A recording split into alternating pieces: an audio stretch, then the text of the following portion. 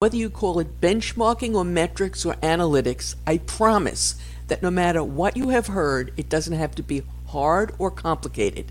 In fact, if you are watching this, I'm willing to bet you could perform the basic analytical work required for most accounts payable and accounting functions, despite what you might believe. We're going to bust some of the more common misconceptions surrounding the process in the next few minutes. Make sure you stick around until the end when I share one mind-boggling story that is bound to make your hair stand up straight. Misconception number 1. Analytics is only about numbers. Now, I'm not going to lie to you. Your analytical work will start with numbers, but those numbers are just a tool. They will provide you with the insights you need to run a more efficient and effective accounting or accounts payable function. They are a means to an end. You should not be running any numbers on a regular basis if no one is looking at them or using them to tweak your existing operations. If that is not what's happening, you're just wasting your time. Your analytics can also help you spot a problem at its beginning stages rather than after it has evolved into a major league headache. The best example I can give you would be of an internal fraud, occupational fraud, employee fraud, whatever you want to call it, which typically can go on for 2 or 3 years or even longer. Robust analytics might help you uncover it much earlier, perhaps after only a month or 2. Misconception number 2. To do analytics work, you need sophisticated technical skills. To do advanced analytical work, some courses or a degree in data science wouldn't hurt. But for the stuff we do in accounts payable and accounting, that is not really necessary. A decent, but not advanced by any means, understanding of the basics of Excel will provide you with most, if not all, of the tools you'll need. If your organization uses one of the more advanced benchmarking or analytical tools on the market today, they should also provide the basic training you need.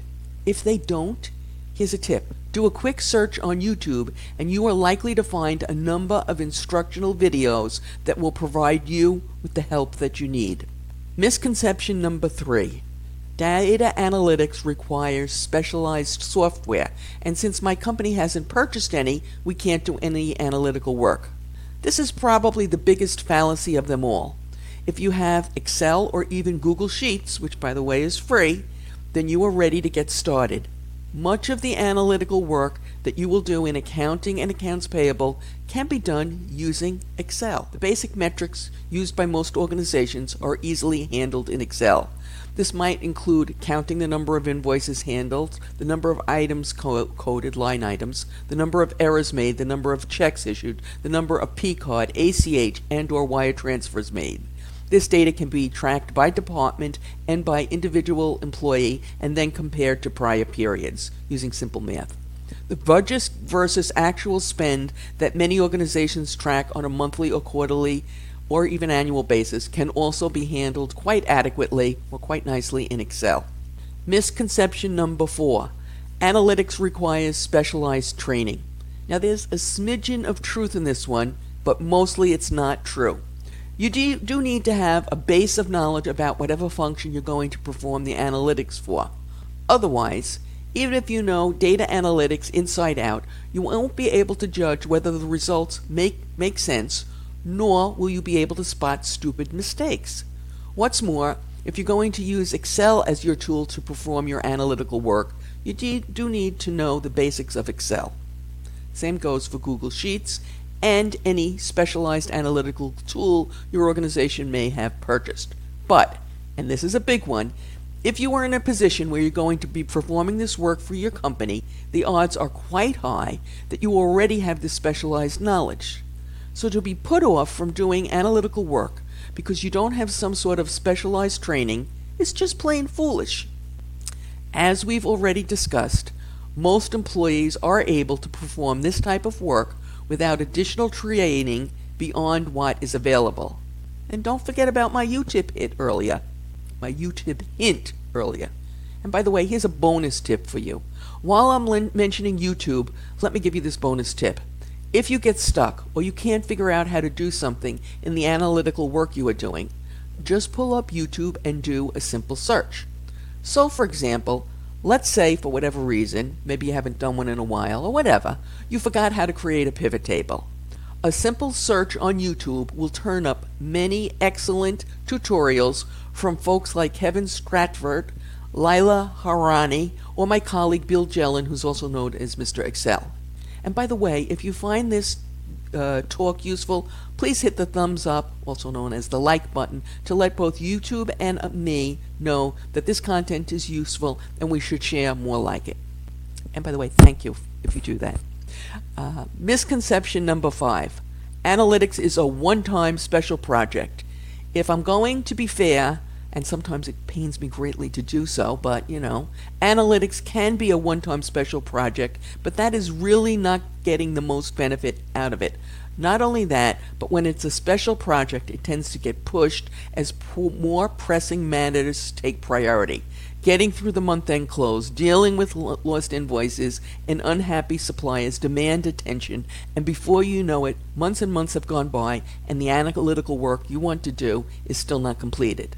By making your analytics, benchmarking, metrics, or whatever you're going to call it, part of your regular workflow, it is more likely to be done on a regular basis, especially if, as we've already discussed, you only produce the data that is being actively used.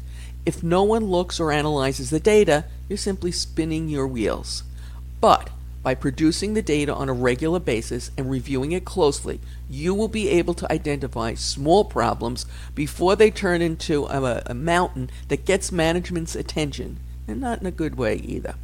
Analytics can help you avoid those extremely unpleasant encounters when management is not happy and everybody's looking at you thinking it's your fault. Misconception number 6. This is the false perception that data analytics will solve all your business problems. Let me be clear, it won't. It's just the first step to identifying what might be a problem. It can pinpoint potential possible problem points, allowing further investigation and remediation. Let me give you a very simple example. Let's say you're producing monthly data showing errors made by each of your processes. You might notice one month that one of your processes has a spike in errors. Not a small one, but a large sudden spike. Investigate. Does this processor need more training, and or maybe you should review their work for the last month? Why? If it turns out they made numerous duplicate payments, you might want to identify those and recover them before the problem continues for several months and someone mentions it to the CFO, which I can promise he will or she will not receive this news well. Misconception number 7. Data analytics is always accurate. It's not. Don't take the results as gospel, especially if there's a sudden problem. Investigate. Why?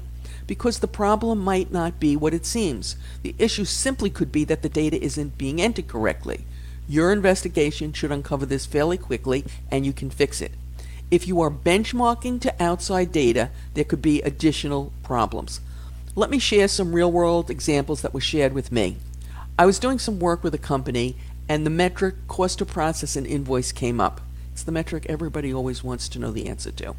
The manager shared that when she reported her data for what that metric was to a third party collecting the data for benchmarking purposes, she always reported a lower number than the cost she had actually calculated. I was horrified. Why would she do this? I had to control myself not to actually scream at her, but she explained. She didn't want to make her team look bad to the party collecting the data, so she reported a lower number than the one she had actually calculated. I was appalled. There are companies trying to benchmark against that data, and there are managers who are having to explain to their management team why their costs are higher than the reported benchmark for industry. That is full of made-up numbers that are not accurate. This is just one of the many reasons I really don't like the one metric everyone wants, the cost to process an invoice. There are more than just the one I've discussed. I actually did a short talk on why I feel this metric is so bad. And yes, there are more reasons. You should watch it right now using the link that has appeared on your YouTube screen and is in the description. Good luck.